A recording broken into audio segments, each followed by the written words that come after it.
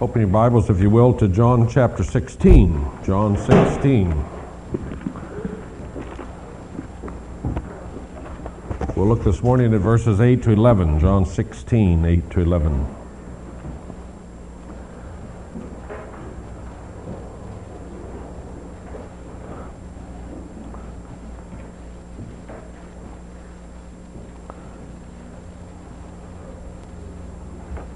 Back in John chapter 7, Jesus promised that those who believe in Him would know streams of living water flowing from within them.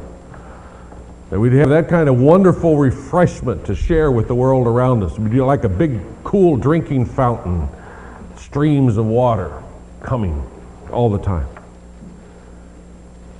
I don't know what your assessment is as I look at the church, those that bear Jesus' name, it looks to me sometimes as though rather than a cool, fresh drinking fountain, we are more like a stagnant pool filled with muddy water, distinguished from one another by the color of the mud, perhaps. Maybe that's pessimistic. But if that's true, I think in our text this morning, we see something of what we need to know to change that. Maybe where we went wrong if we got the waters muddied. Let me read these verses. I'm going to actually begin a little bit back with verse 5 so that we understand the whole context, although we're just talking about verses 8 to 11. Now I'm going to Him who sent me, yet none of you asked me, where are you going? Because I have said these things, you are filled with grief. But I tell you the truth, it is for your good that I'm going away. Unless I go away, the Counselor will not come to you. But if I go, I will send Him to you. When He comes, He will convict the world of guilt in regard to sin and righteousness and judgment. In regard to sin, because men do not believe in me. In regard to righteousness, because I am going to the Father, where you can see me no longer. And in regard to judgment, because the prince of this world now stands condemned. Two truths that I want us to hear from this text this morning, and I'll ask you to think hard with me for a while, because I think that these are not the two truths that would jump out off the page at you, and yet I really think that this is the weight of this text as it comes to us and how it should be applied to us. The first is this: testify boldly, for God changes hearts. Testify boldly, for God changes hearts. We're talking about muddied water a minute. Well, this text, I think, explains how our boldness and our confidence get muddied.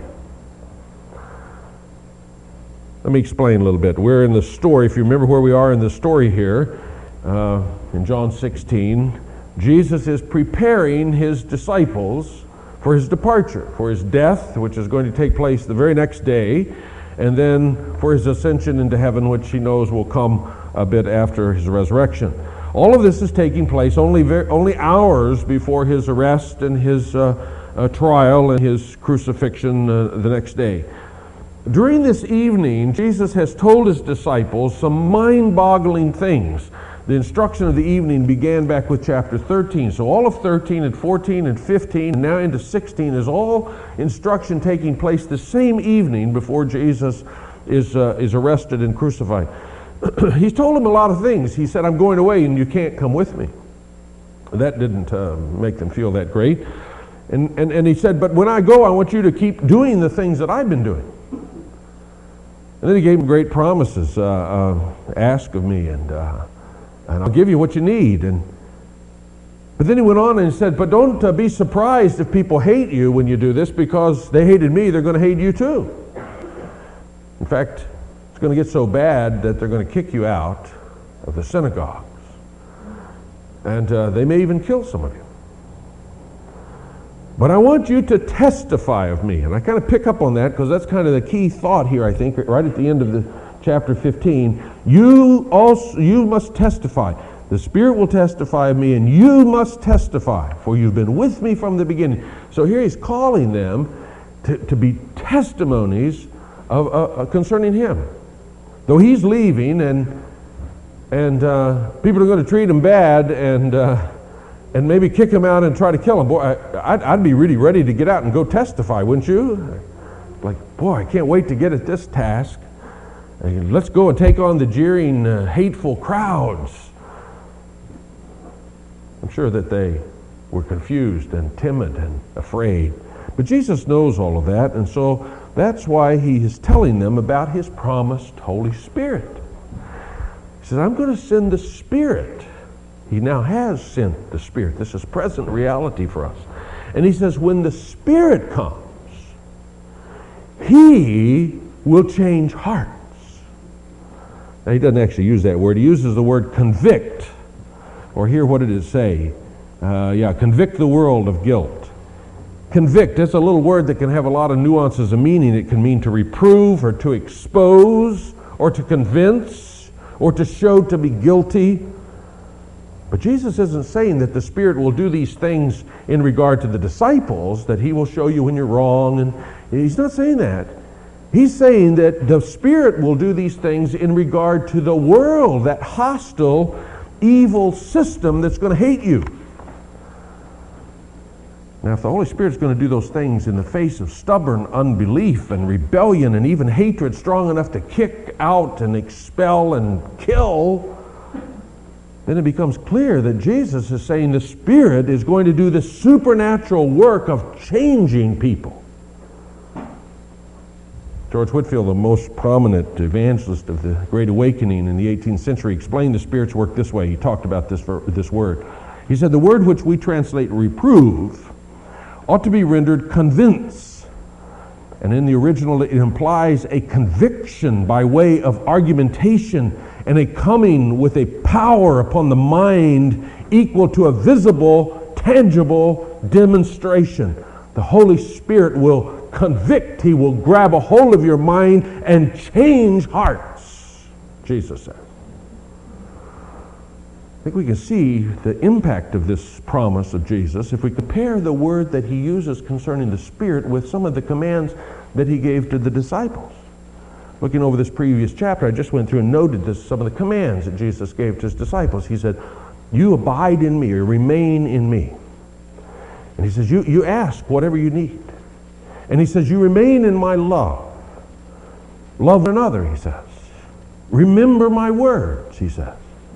You must testify of me, and don't fall away when they persecute you. That's kind of a list of some commands for his disciples, and all of those commands have to do with maintaining relationships. Maintain your relationship with me. Abide in me, he says. Don't be drawn away from me. Maintain your relationship to one another. Love one another. Don't forget the hostile relationship of the world around you. Don't fall away when they persecute you. You need to understand you don't belong to them. That's why they're going to hate you. Maintain these relationships. Walk in relationship with me and with one another. But then in verse 8 he says, but when the Spirit comes, he will convict or convince, or as we said, change hearts. Now later in the New Testament, Christ's disciples are told to do the same kind of thing, to reprove and correct and persuade. But in this context, there seems to be a contrast here. You maintain relationship to me. You worry about staying with me. You worry about loving one another. You worry about keeping your head straight about the world and whether you belong to the world or to me. You worry about that. But when the Spirit comes, he will change the hearts of those people out there. He will be working in the hearts, the deepest level of the world out there. That's what the Spirit will do. You do what I've given you to do. The Spirit changes hearts. Testify of me boldly, you see. Because you know what the Spirit's doing. Now this ought to be a great encouragement to us. It's a great encouragement, I think, in two different ways. One, first of all, because it helps us understand what's happening. If we're just the nicest people on earth and we never cause any trouble and we mind our own business and we live lives of integrity and right relationship to God and loving one another, and then all of a sudden people hate us and want to kick us out or kill us or oppose us in some way, and we say, what's going on? Well, we might not know what to make of it, except that God has told us that when the Holy Spirit comes, and when we and the Holy Spirit go out testifying of Jesus, that our task is to maintain relationship with Him and love one another and speak of Him. And the Spirit's job is to be convicting, convincing, reproving, exposing. And our very presence there is like light shining in the darkness, and that's going to make people uncomfortable. You remember Saul of Tarsus, who later became the Apostle Paul? He's hating Christians. These people that didn't even know him, didn't ever do a thing to him. He hates them. He pursues them like a dog after its prey. He gets orders to throw them in jail. He approves of their murder, their execution. What is going on with this guy? What is driving this man? Well, when Jesus convicts him, when Jesus confronts him, he says to Saul, it's hard for you to kick against the goads, isn't it? Well, that tells us a world of information about what's going on.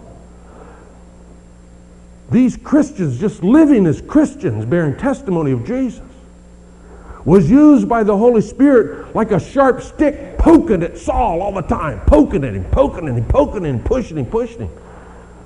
He didn't like that. So who do you attack? You attack the Christians. It's their presence there that is the occasion of this.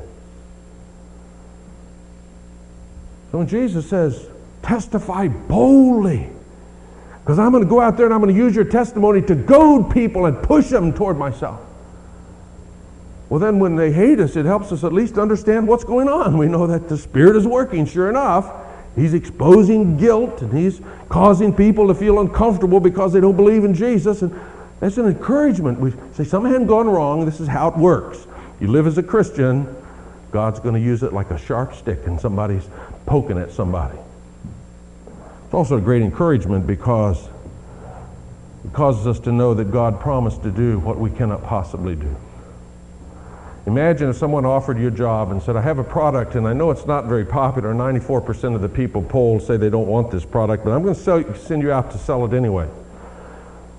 And by the way, you have a little special challenge because I'm sending you out to sell this to people who are blind and deaf.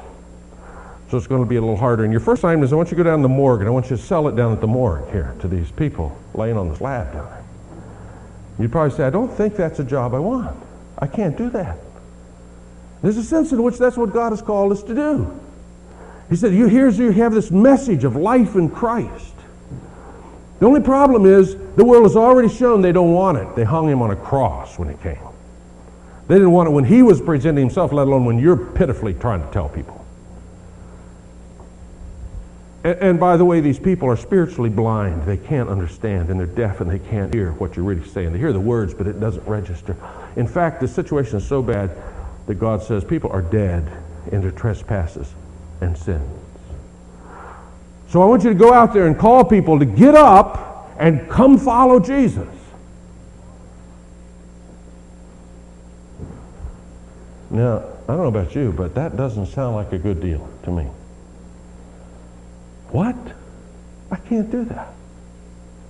I can't do that. No, I can't. But see, I can, and I dare to, because the Lord tells me here, you just testify boldly. You just be a testimony of me. The Spirit changes hearts. I don't have to change hearts. I can't change hearts. But you see, the Spirit does change hearts. He can make the blind to see. He can make the deaf to hear. He can make even the dead to rise again because He is the Spirit of Jesus. And Jesus did all those things.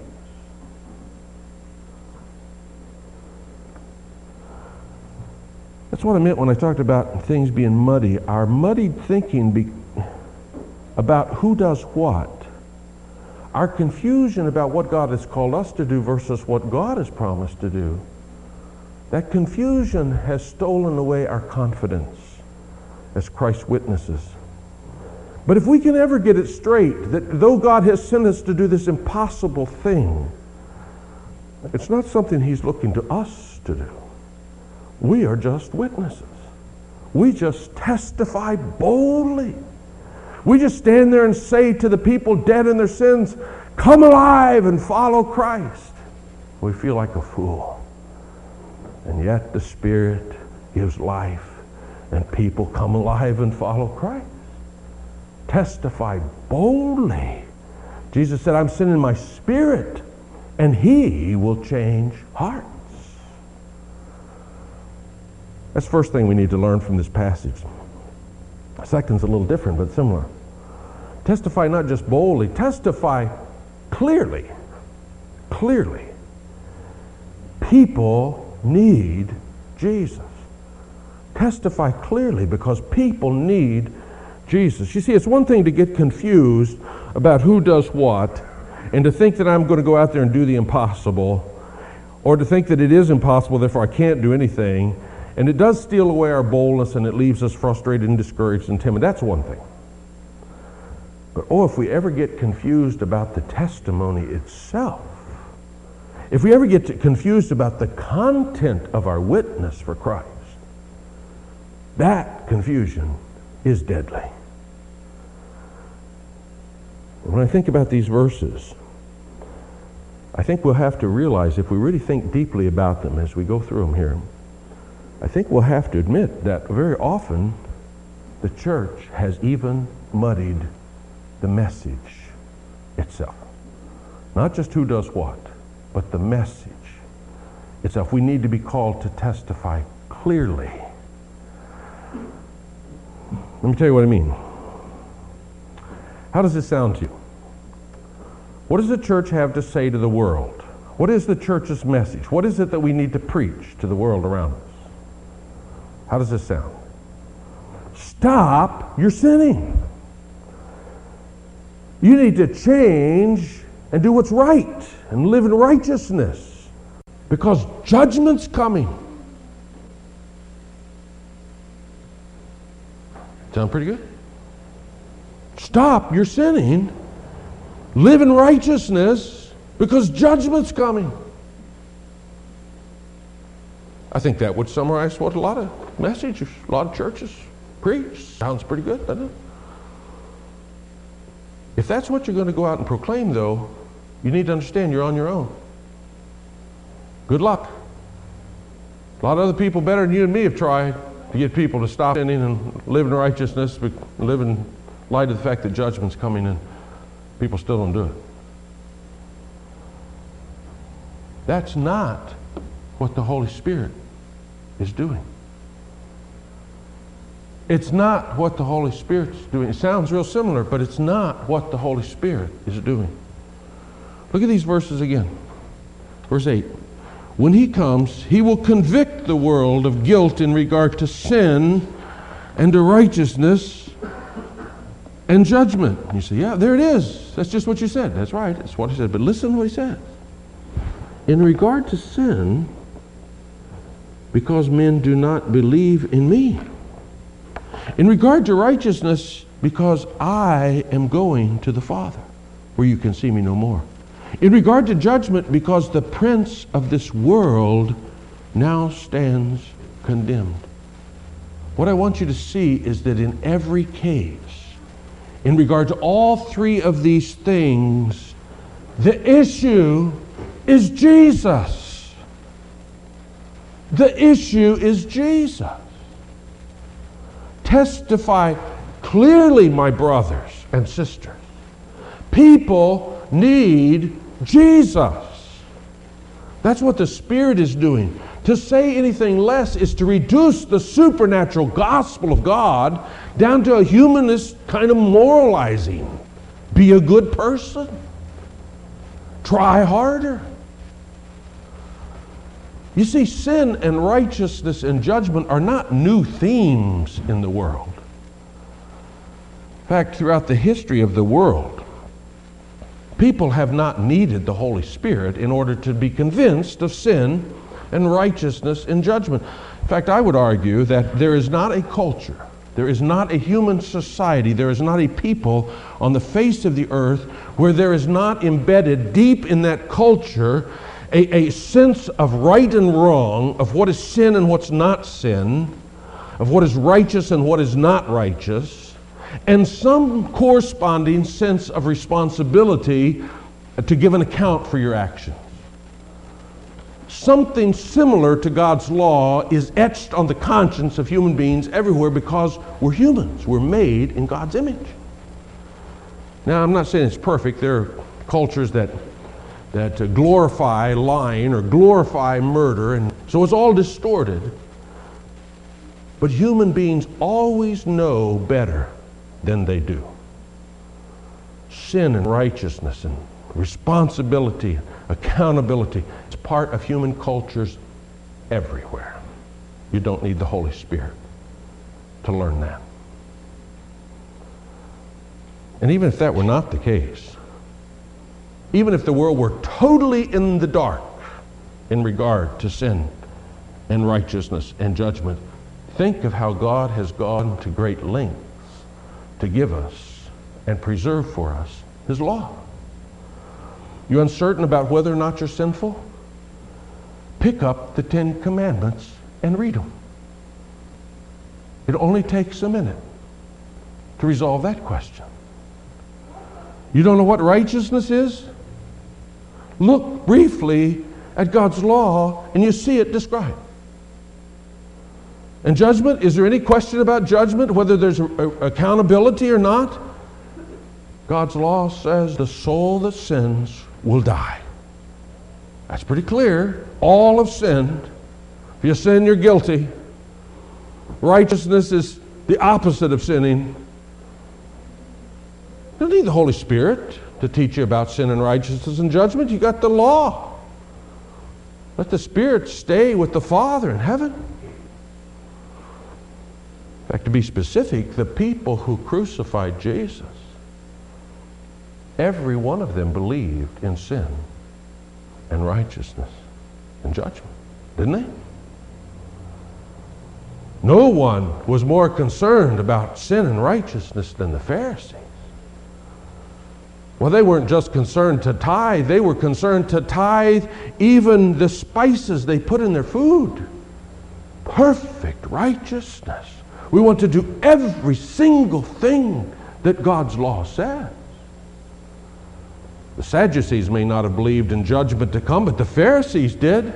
They believed in sin and righteousness and judgment. They believed it with all their heart.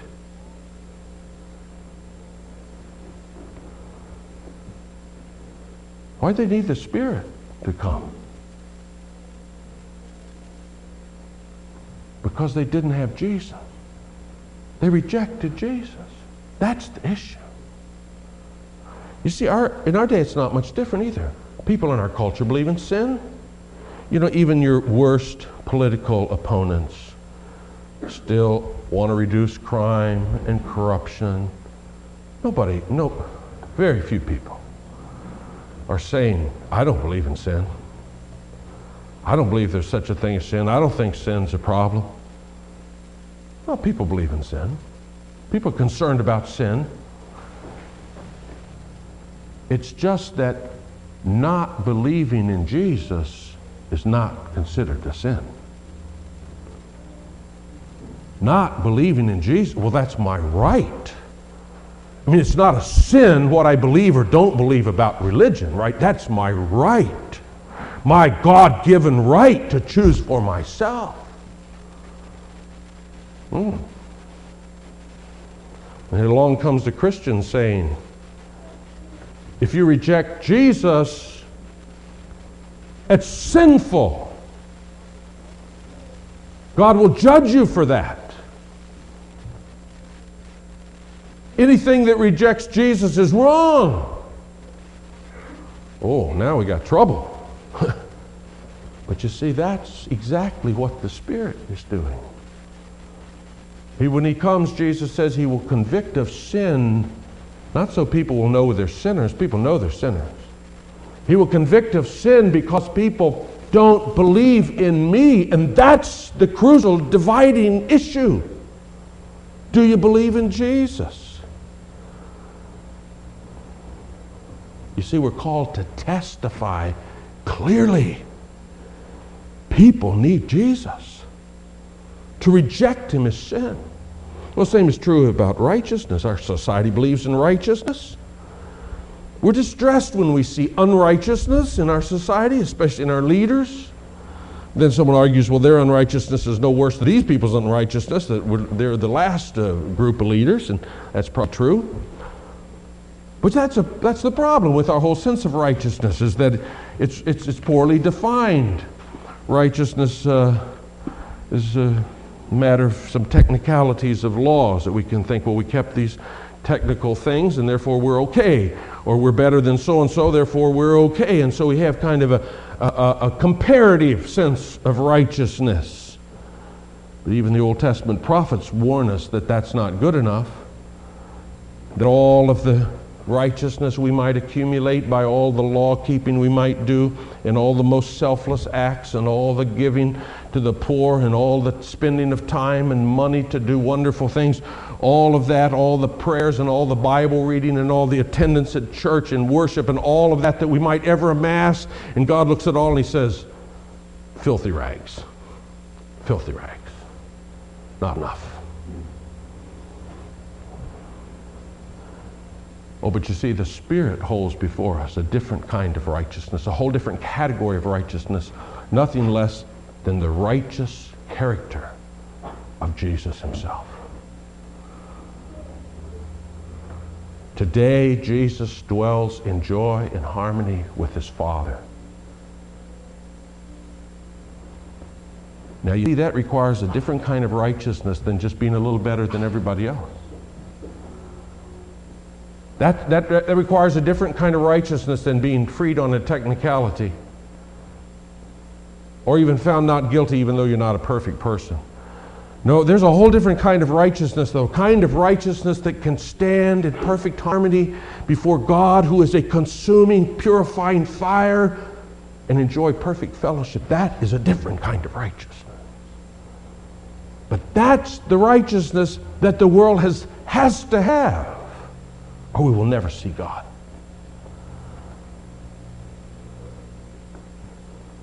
You see, this matter of righteousness is not a question of getting people to clean up their act and live better lives, to try harder to keep the law and to treat their neighbors better. No, it's more than that. We need to testify clearly that what matters is that you must have the righteousness of Jesus. In order to stand before God, you must have your filthy righteousness, let alone your sins, washed away, which only the blood of Christ can do. And you must be clothed by the perfection of Jesus. That's all that's acceptable. Everything less is to be disapproved. The issue is Jesus. And what was true of sin and righteousness is also true about judgment. Our society believes in judgment. Lock them up, throw away the key, we say. That's judgment, folks. 3 strikes and you're out. That's judgment. We believe in judgment. Even when we're not talking about criminals, most people still believe that there's some reward and punishment for good or evil in this life or in another life or something. We don't need the Holy Spirit to understand the notion of judgment.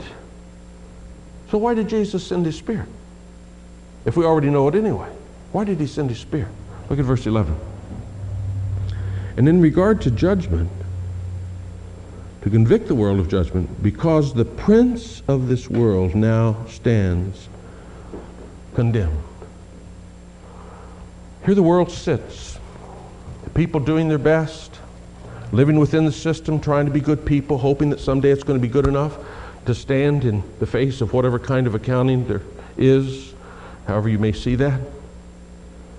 And Jesus says, no, the whole world has missed the point. Mankind is on the wrong side of history.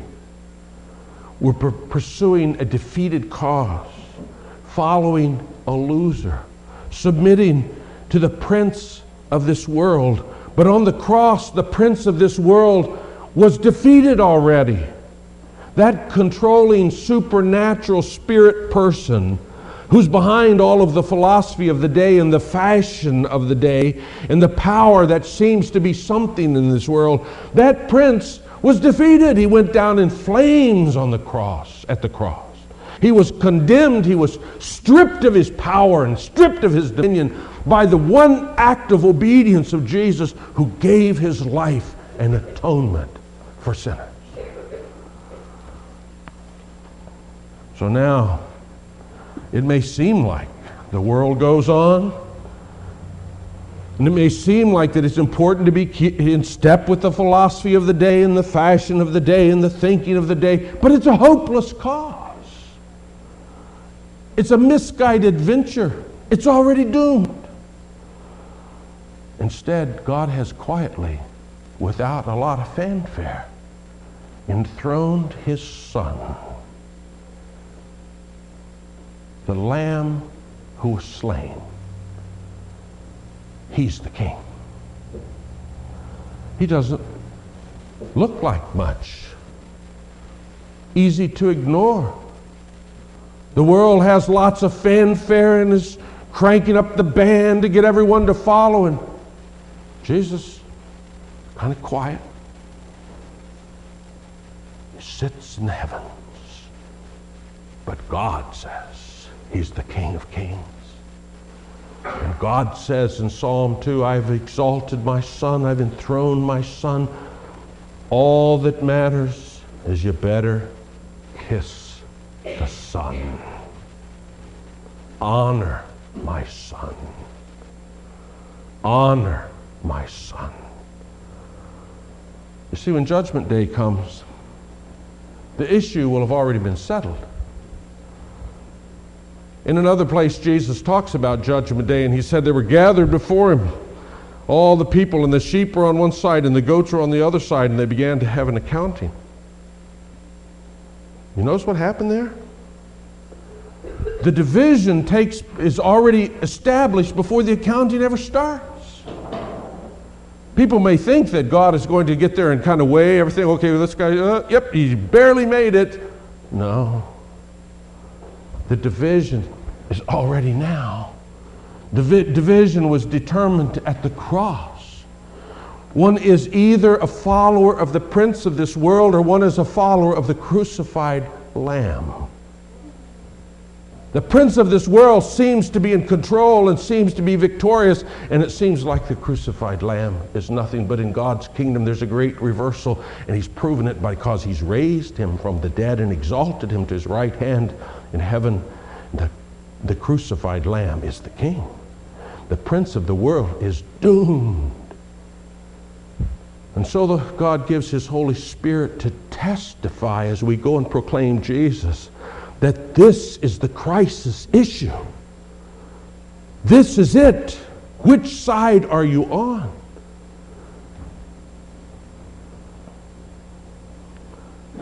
Now we can see how that work of the Spirit works.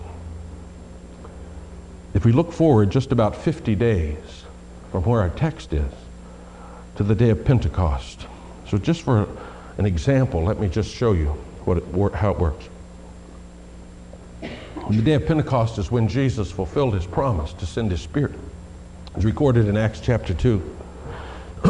Suddenly these disciples, who a few hours after Jesus spoke these words, ran for their lives when they arrested Jesus.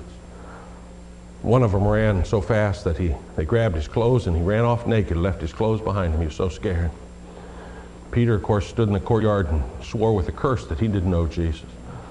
Now 50 days later, we find them out in the public square with the whole crowd of this crowded city of Jerusalem, in the midst of an unbelieving, sneering, cynical crowd, boldly testifying of Jesus. Listen to Peter. Here's what he says. Jesus of Nazareth was a man accredited by God to you by miracles, wonders, signs which God did among you through him, as you yourselves know. This man was handed over to you by God's set purpose and foreknowledge. And you, with the help of wicked men, put him to death by nailing him on a cross. You hear Peter preaching sin here? He's not saying, you guys need to turn over a new leaf. You're not as good as me. Oh, that's not what he's saying. He's saying, you rejected the one God approved. That's sin. He goes on, but God raised him from the dead, freeing him from the agony of death, because it was impossible for death to keep its hold on him. God raised this Jesus to life, and we are witnesses of this fact. Exalted to the right hand of God, he has received from the Father the promised Holy Spirit. Do you hear him preaching the righteousness of Jesus here? You may have thought he was a blasphemer, but God approved. God raised him from the dead, and he exalted him to the place of the Lord of Lords and the King of Kings at his very right hand. Peter goes on, therefore let all Israel be assured of this. God has made this Jesus whom you crucified, both Lord and Messiah. Well, you see, it's not wait and see if what you believed is good enough and if what you did proves to be enough. No, Peter says, you guys are on the wrong side of history. God made himself known in Jesus. You crucified him. God raised him anyway. He's now the Lord, the Messiah, and you guys are on the wrong side. You see, Peter wasn't calling people to be better people. They were wonderful people. They were godly Jews, gathered there to worship. But they were on the wrong side of Jesus. Therefore, they're hopelessly sinful. Therefore, they're hopelessly unrighteous. Therefore, they're doomed to judgment because they still are walking after the prince of this world. And he's finished. Peter only bears testimony of Jesus. Well, now you can see how the Holy Spirit works. See the Holy Spirit in action. Here's pitiful little Peter. Peter's not a preacher. You know, he never went to seminary. He's a fisherman. He's a fisherman. Do you know any fishermen? Think of the fishermen you know, standing up in front of a big crowd of probably several thousand people preaching. It's a funny sight. Here is Peter, who was cowering in fear and wanting to hide in the cracks, now standing here publicly, boldly testifying. And what does the Spirit do? Remember what Jesus said? When the counselor comes, he will convict. God will change hearts. Listen to what happens. Acts 2:37. When the people heard this, they were cut to the heart. How does Peter cut people to the heart? He doesn't. You don't. I don't. The Spirit cut them to the heart. And they said to Peter and the others, what are we going to do? Testify boldly. God changes hearts. How did Peter respond? Did Peter say, well, you need to go home and memorize the commandments and try harder? Oh no, he didn't say that. The commandments are good, and he believed them. He said, you need to repent and be baptized, every one of you, in the name of Jesus Christ for the forgiveness of your sins, and you will receive the gift of the Holy Spirit. In other words, Peter understood clearly that people needed Jesus. They didn't just need to try harder. They didn't just need to be better people. They didn't just need to go to church more. They needed Jesus. And he testified clearly to that fact.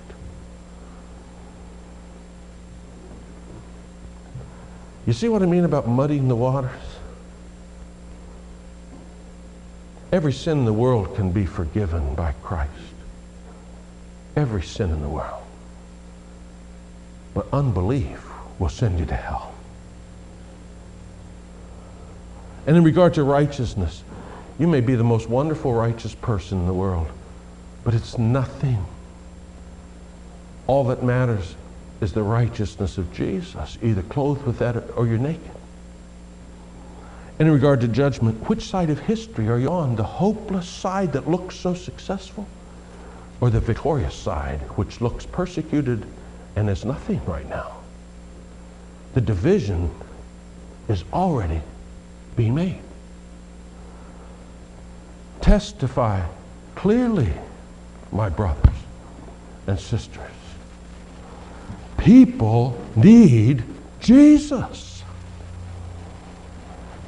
So Jesus says, when the Counselor, the Spirit, comes, He will convict the world of sin and righteousness and judgment. What an encouragement. God Himself will change hearts as we proclaim the testimony of Jesus. Doesn't that give you boldness? I don't have to be able to change anybody's heart. I just tell them about the Savior. I just love the Savior and love His people and keep myself in right relationship to the hostility of the world. Remember who's where and what I belong to. I just walk with the Savior. I don't have to change anybody's hearts. I can't change any hearts. I can't make blind people see. I can't make dead people come alive. But God changes hearts. Oh, but what a crucial distinction Jesus makes when He tells of the Spirit's work. They don't just need to hear about sin and righteousness and judgment. People need Jesus. They need to know that their sin is that they don't believe in Him. That the righteousness that matters is being clothed with His righteousness. That the judgment that matters has already taken place on the cross. We must testify clearly. People need Jesus. Amen. Father, thank You for Your word and for the opportunity to think about it and meditate on it and chew it over in our minds. I pray that as we do that, that it cause us to see the full impact of it. Until we, Lord, have a holy boldness that's like that of the apostles. And until we have a discernment that can cut through all of the little moralism that surrounds the church and hold forth the Savior clearly, which is the work You tell us You're doing, Lord. Grow the seed of this truth in us. Produce the fruit that You would like to produce in us. In Jesus' name we pray.